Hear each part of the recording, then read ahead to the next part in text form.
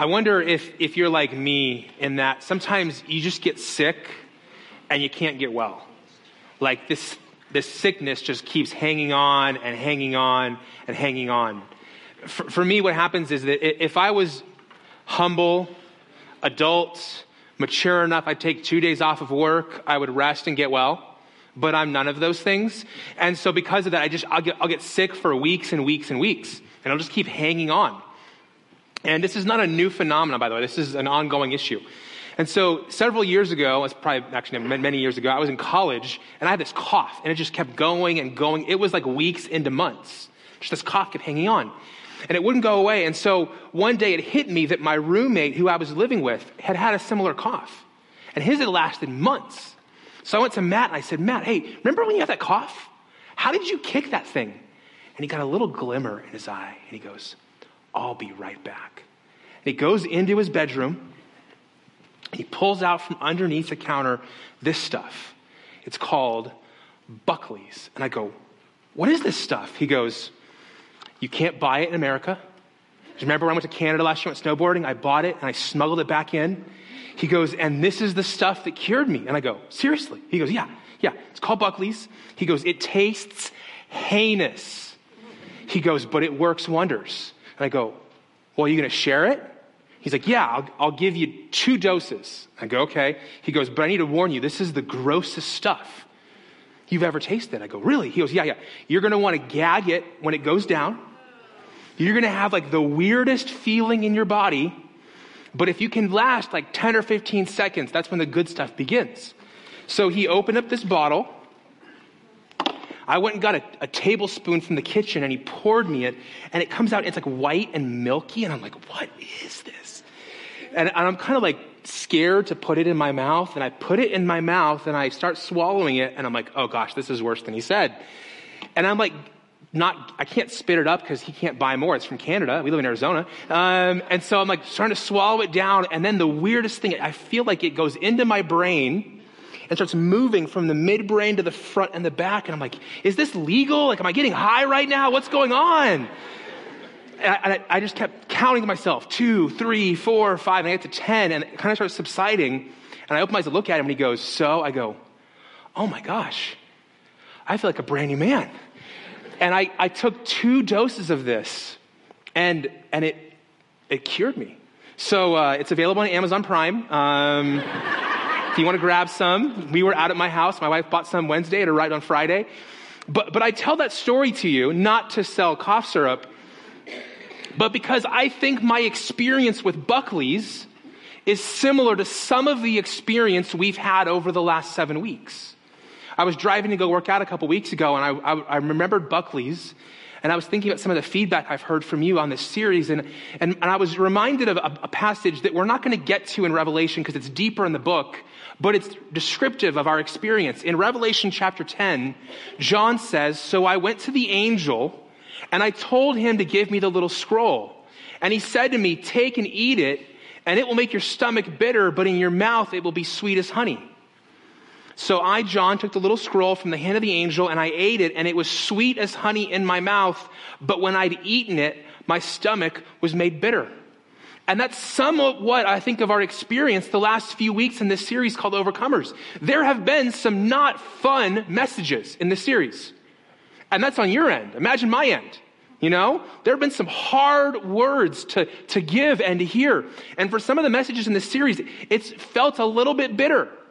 A little bit hard going down. We know it's good, but it's hard to hear. And if we're left to our own devices sometimes, I think we will gravitate towards the honey messages and we'll avoid the bitter ones. In our culture, we'll move towards the things that are easy to swallow and miss out sometimes on the things that we need. And the book of Revelation begins with a promise. And I want to conclude today by going back to that. In Revelation 1:3, it says, blessed is the one who reads aloud the words of this prophecy.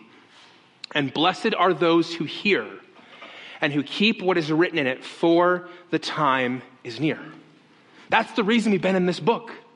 Because we want to experience what God has for us, even if it means we walk through some things that are difficult to hear.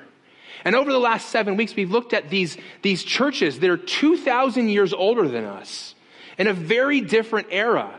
And yet what we found is again and again, the things they were struggling with are things that we struggle with. We've looked at a church in Ephesus that was in danger of losing their heart. They were going through the motions. A church in Smyrna that was tempted to give up during suffering and hard times. A church in Pergamum that was compromising their morality. A church in Thyatira that was compromising their doctrine. A church in Sardis that was like a zombie church. They were barely alive and almost dead. A church in Philadelphia last week that wasn't convinced they were strong enough for what lied ahead. And today, the church at Leodicea, a church of lukewarm faith. Today, our seventh and last church is the church at Laodicea. And if you've been here for this series, you know that the book of Revelation was a record by John of the vision that God gave him. And then as he wrote this letter, he sent it by courier to all 7 of these cities. And so we've come back to this map each week, tracking the work of this courier in a loop. And he ends today in Laodicea at the very last church listed here. Laodicea was a very wealthy city. It was a city of incredible commerce, banking and medicine, textiles. It was a city that was so wealthy that in AD 60, when an earthquake destroyed it, they didn't ask the government for help. They repaired their city themselves. Imagine if Houston, after Hurricane Harvey, said, "It's okay, FEMA. It's okay, world. We got it. We'll fix our own city."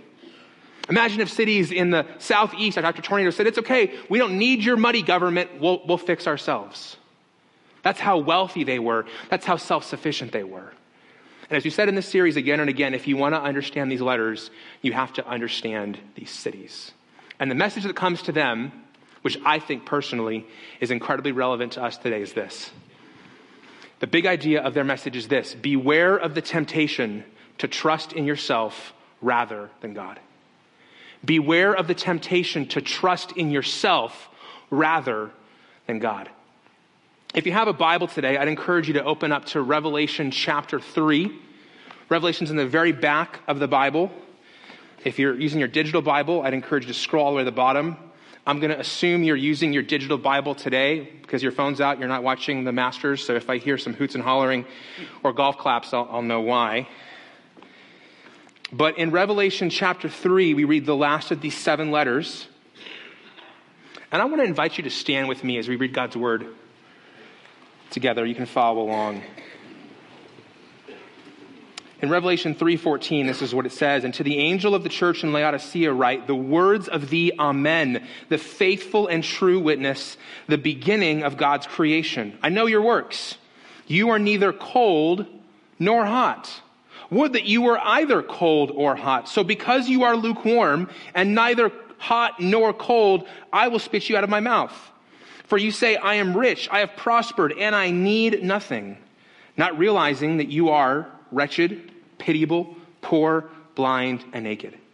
So I counsel you to buy from me gold refined by fire, so that you may be rich, white garments so that you may clothe yourself, and the shame of your nakedness may not be seen, and salve to anoint your eyes so that you may see. Those whom I love I reprove and discipline, so be zealous and repent. Behold, I stand at the door and knock. And if anyone hears my voice and opens the door, I will come into him and eat with him and he with me.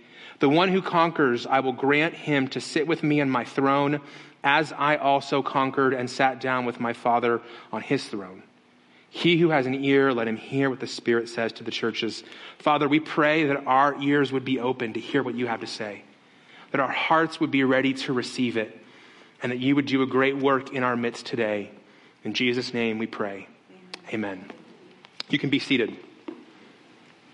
Today I want to share with you what I'm calling 4 lingering lessons from Laodicea. Because despite the cultural and historical gap that exists between Laodicea in ancient Asia Minor, modern day Turkey, and us today, there are these lessons that are as relevant to them as they are to us. And the first one is this, if you're following along in your handout: Jesus is worthy of our trust. Jesus is worthy of our trust. This passage begins in Revelation 3:14, the same way all of these letters do in this book, by Jesus introducing himself and focusing in that introduction on some component of his nature. In Revelation 3:14, he says, "The words of the Amen, the faithful and true witness, the beginning of God's creation." Now, when many of us hear the word amen, we immediately think of the last word in our prayers. My kids think that the word amen means the end. So they pray and they go, amen, the end. Like it's just to make sure that God knows we're done. And many of us, when we hear the word amen, we think of kind of like, see you later, goodbye, closing. But the word amen is so much richer in its meaning. In its Greek and Hebrew contexts, it means to be firm, stable, sure, established, and trustworthy. So when Jesus describes himself, when he introduces himself to this church as the Amen, he's saying, I am firm. I am stable. I am worthy of your trust. And what I'm about to tell you is worthy of being trusted because I am the originator of this message. This is the reason why we conclude our prayers with the word amen, not because we ourselves are firm, established, sure, and trustworthy. All of us have had moments where our lives and character have contradicted these words. But we're praying and we're trusting in one in whom we can believe because he is all these things. So when we pray amen, we're saying that.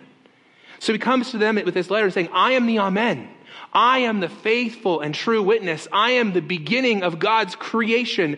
And what I'm about to tell you is worth taking seriously because of who I am. And I think it's really interesting that he begins this way because one of the things I've learned in my very short life is that hard times tend to reveal our trust or lack thereof with Jesus. You want to know how much you trust Jesus? Go through something hard. You want to know how much you really depend on and trust his character? Watch crisis come. We said in this series that we're all either heading into, in the middle of, or coming out of a crisis. And those moments will reveal whether you believe he's the Amen. I sat with a man yesterday who attends this church. On the first Sunday of this series, he was diagnosed with pancreatic cancer. Today, his heart is functioning at 15% of its normal capacity. And the question of, is Jesus worthy of my trust, is not like a theoretical question. It's a matter of life and death. And many of you are in a similar situation today. You're facing circumstances that are revealing, do I trust God or do I not? I trust him up to right here. But over that, not so much. And there's an interesting corollary. Today is Palm Sunday. Today is the day the church celebrates the arrival of Jesus into Jerusalem. The people lined the streets and laid down palm branches and shouted, Hosanna, Hosanna. Blessed is he who comes in the name of the Lord. We often think of the word Hosanna meaning praise, and it does.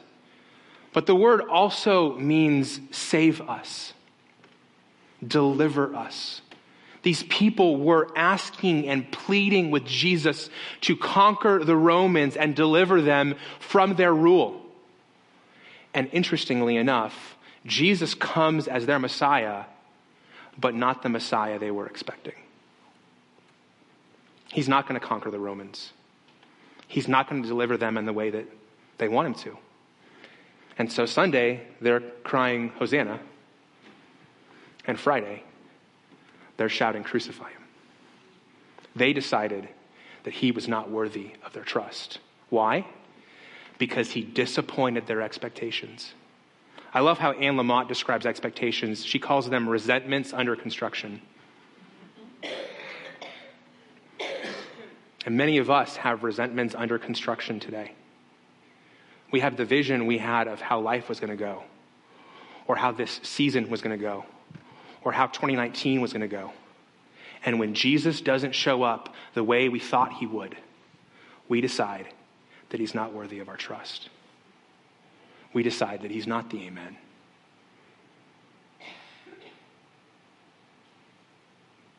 By the feeling in the room, I feel like I've moved from preaching to messing, so I'm going to move on.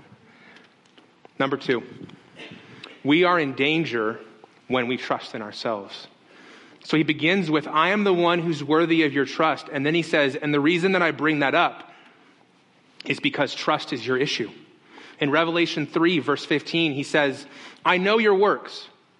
You are neither cold nor hot. If you've been in this series, you know that after his introduction, Jesus always goes to their works. And often he commends these churches. Hey, guys, you've held to your doctrine and your theology amidst rampant and pervasive paganism, worship of other gods. Hey, guys, you've served other people, even in the middle of hard times. Hey, guys, you've loved and cared for others when it would have been easy to love and care for yourself. But here, he says, I know your works. Semicolon, you're neither hot nor cold. There's nothing to commend here. And what he does say can only be understood when we understand the story of Laodicea. I mentioned that they're the 7th church. And close to Laodicea are 2 cities, Hierapolis and Colossae. Some of you who know your Bible, that's the city that Colossians was written to. And the church at the city of Hierapolis was known around the world for its hot springs.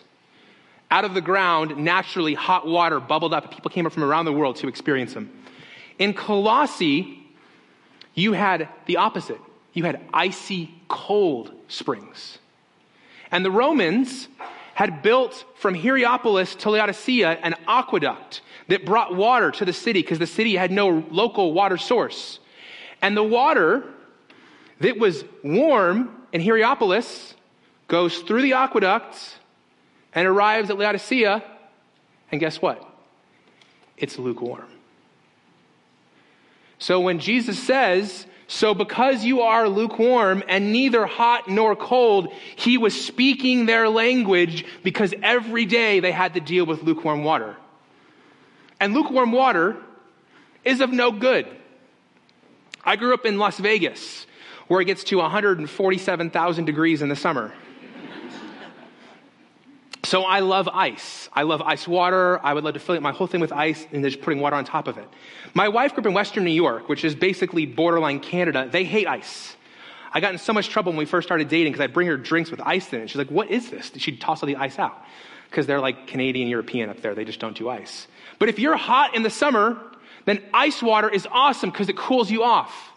And if you're in Prescott in February and you're shoveling your snow for the 4th time that day because of the snowpocalypse we all experienced, then you want some hot water to make hot chocolate or tea or the nectar of the gods that we call coffee. All of those things are helpful and good. Hot water, cold water, but lukewarm water, it's of no purpose. And so he says to them here in Revelation 3:16, so because you are lukewarm and neither hot nor cold, I will spit you out of my mouth. It's harsh. It's a harsh statement. And some of us, when we hear that, we think, and pardon the crudity, but we think like hakalugi, like spit out of the mouth. You think that's gross. It's not. It's actually worse. What he really means is he means vomit.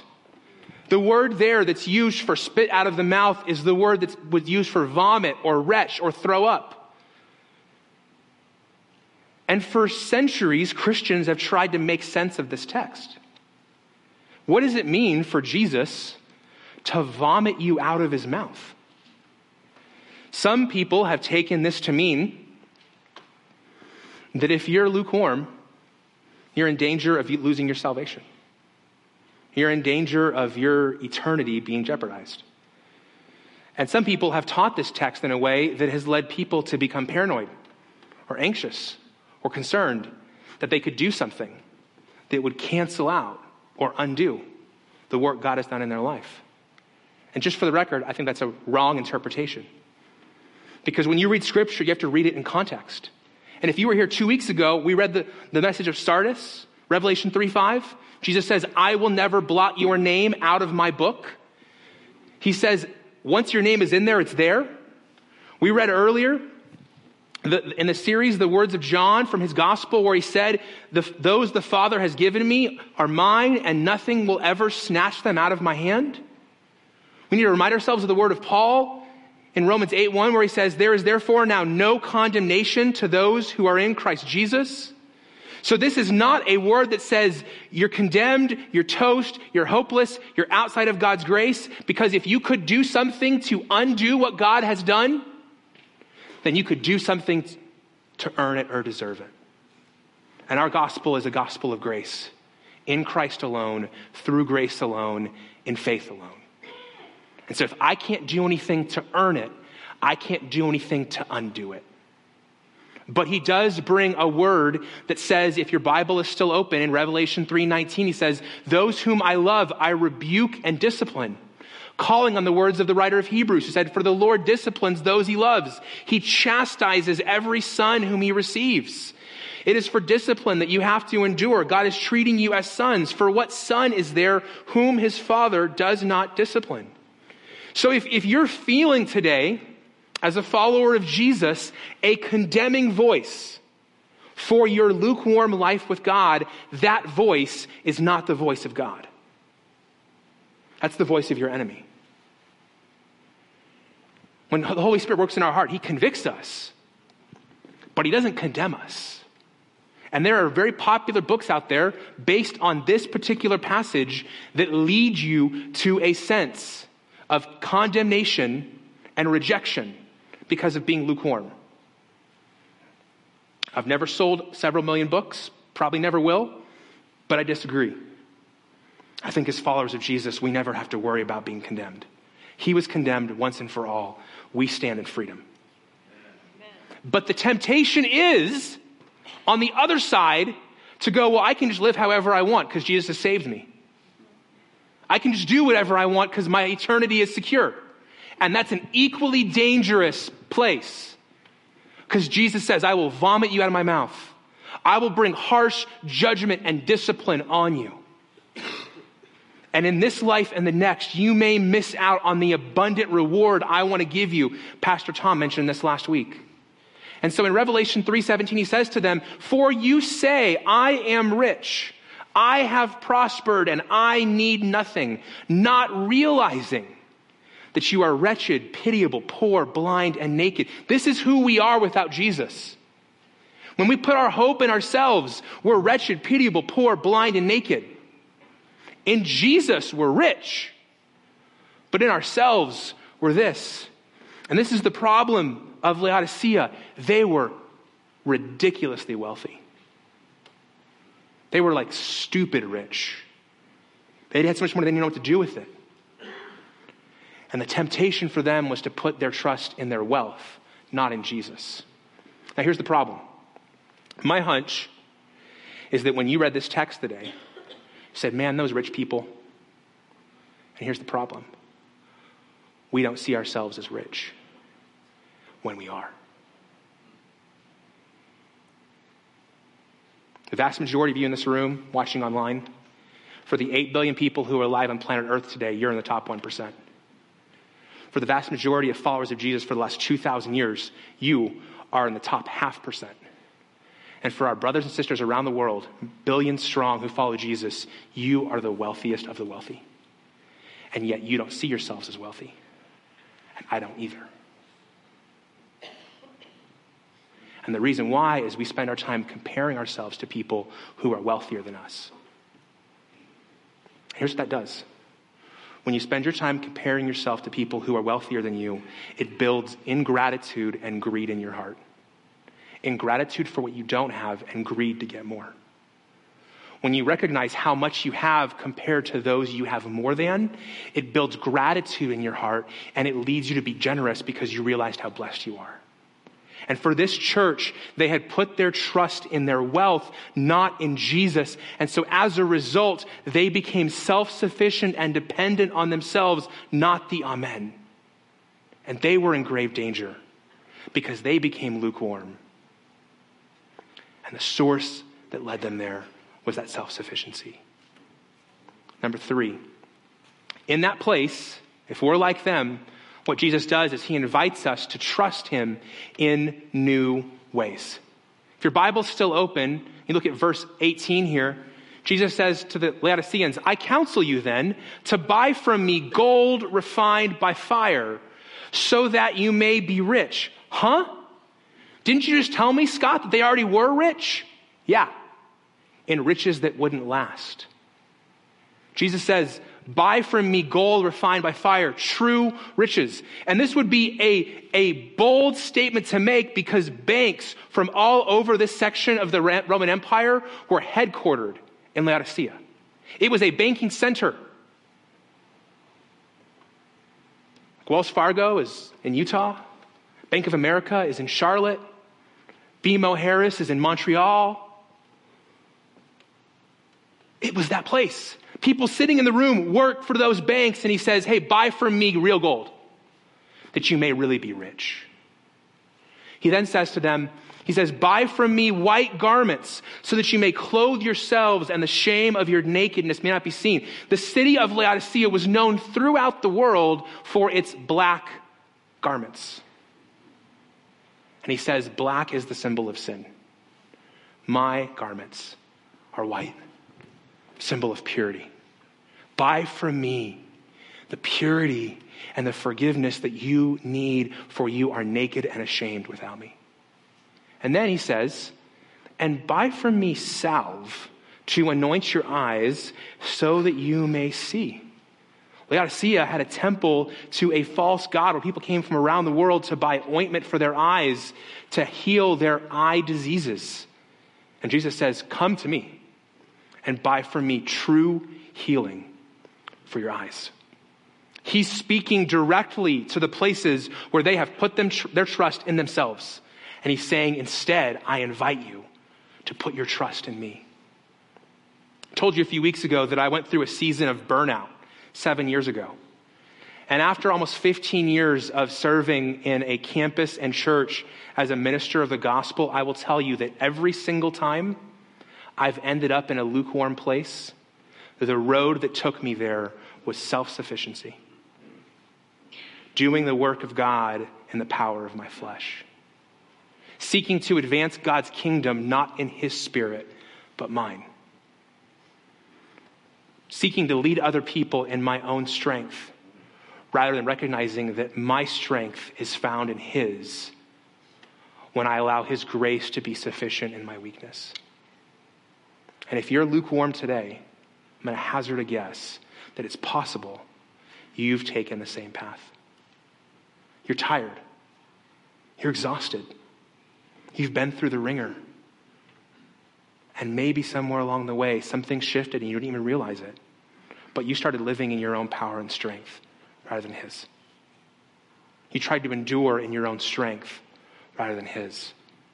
And eventually what happened was crisis came. Hard times came. Difficulty came. And like always happens with those things, we get squeezed. And the question is, what comes out of you when you get squeezed? Right now, if you're in crisis, what's coming out of you? It's the true nature of what's inside. If you grab your Crest tube at home or Aquafresh or Fix-It-Ent or, whatever your favorite paste of choice is, and you squeeze it and you go, man, I wanted blue frosting. You should have bought blue frosting instead. You should have put blue frosting in there instead, because what comes out of it is what has been put into it. And the squeeze is just the test. So if you go, I don't know what came over me, or I don't know why this is coming out of me, it's because crisis is revealing the truth. Because crisis always reveals the truth. And if you're struggling to trust in God, it means that somewhere along the way, you weren't trusting him like you thought you were. And life has a way of forcing you to look in the mirror, even when you'd rather look away. That's why this series about how to have hope in hard times has been an invitation to look in the mirror and say, is my hope really in him? Am I really putting my faith and trust in him? When hard times come, am I looking to him? or not. Now, what comes next in the passage is, for me, arguably the scariest verse in the Bible. Revelation 3:20. He says, "Behold, I stand at the door and knock. And if anyone hears my voice and opens the door, I will come into him and eat with him and he with me." And for years, this verse has been used by evangelists when speaking to people who aren't yet followers of Jesus. But that's a bad application, because this verse is not written to people who aren't followers of Jesus. It's written to the church. And if that's the case, then how on earth does the church get to the place where they hear, and Jesus is on the outside? How on earth do you get to the place where Jesus is locked out of his own church? How on earth do you get to the place where Jesus goes, "Psst, mind if I join you?" You get there when it stopped being about him and it started being about you. It stopped being about trust in and dependence on him, and it started being about trust in and dependence on yourself. And again, the temptation is to move quickly to a place of shame and condemnation. If you are feeling shame and condemnation today, that is not the voice of Jesus. Because if you are in Christ Jesus, there is no condemnation. What does he say here? If anyone hears my voice and opens the door, I will make him spend the rest of his life trying to earn back what he lost and reminding him what a screw-up he is. No, what does he say? If anyone hears the voice and opens the door, I will come into him and eat with him, and he with me. In the first century in Rome, if we shared a meal, it was a sign that we were okay. It was a sign that we were in fellowship with one another. It was a sign that there was nothing between us. Jesus isn't standing on the outside, knocking on the door, waiting to cast a weight of shame and condemnation on you. He's waiting for you to look in the mirror and recognize the truth of where you are with him. Listen and hear him knocking on the door, and open the door so he can give you what he has always wanted to give you. Freedom, abundance, forgiveness, and a bright new future. And number 4, the last one, overcomers will reign with Jesus on an eternal throne. In Revelation 3:21, he says, "To the one who overcomes, or the one who endures, I will grant to sit on my throne with my Father and I." It's this image that there is a throne that God is sitting on, that Jesus is with his Father there, and guess what? There's a spot for us too.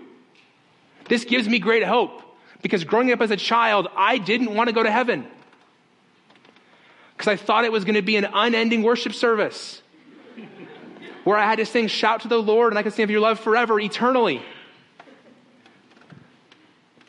And this is a bigger vision of heaven that says that not only will we be with Jesus, but we will be reigning with him. He will give us work to do and authority that he will infuse in us to have.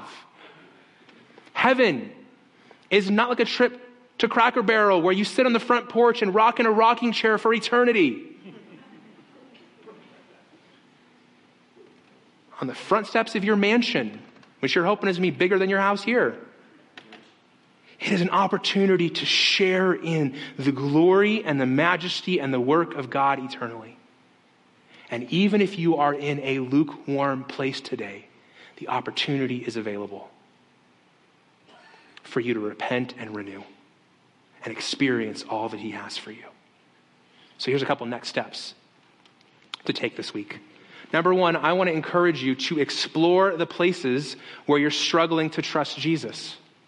You could wait for crisis to come, or you could decide to look today. I prayed with a man yesterday. I'm not sure if I told you the story. The first Sunday of the series, he got pancreatic cancer. And today he's in the hospital in ICU with 15% heart function. And our whole conversation yesterday was about this question. It's one thing to trust Jesus when everything is great. It's another thing to trust Jesus when it's a matter of life and death. So don't wait for that moment. Choose to explore those places today. And remember that nothing changes until you're honest with yourself. You can't be honest with Jesus and other people if you're not honest with yourself. So take a look in the mirror and say, God, where am I struggling to trust you? Where are those places that I'm like, and take a hard look. Number 2, test the temperature of your relationship with Jesus. Stick your finger in the water. Is it hot? Is it cold? Is it lukewarm? Again, there's no place for condemnation if you're a follower of Jesus, but there is a place for conviction and repentance. And then number 3, renew your trust in and dependence on Jesus. Renew it. That's the whole point of the season that the church calls Lent. It was intended for weeks to happen to prepare our hearts to celebrate what this week is all about. This is the reason why churches have struggled for years with Easter being as significant as Christmas. We spend 6 weeks with the inescapability of Christmas. We stumble into Easter, it's done in 3 hours. We go, okay, moving on. If it's the biggest deal in our faith, it's worthy of being prepared for. And you guys have been doing a heck of a job. You've showed up for 7 weeks in a row. And frankly, I thought our attendance was going to die during this series. Because I'm like, nobody wants to show to hear me, drop the hammer from Revelation. And you've showed up. And you're doing the work. So this week, as you get ready to celebrate Good Friday here with us on Friday at 6:30, and next Sunday on Easter with your friends, what would it mean for you to renew your trust in and dependence on Jesus? What would it mean for your prayer this Holy Week to be, God, I surrender myself to you. God, you gave everything to me. Now I want to trust my life to you, even this current crisis and challenge, because you are the one that my hope and trust is in, not myself. I think that would change how you go through Holy Week this year. Let's pray. Thank you for listening to the audio from Cornerstone Church in Prescott, Arizona. For more information, visit us online at www.prescottcornerstone.com.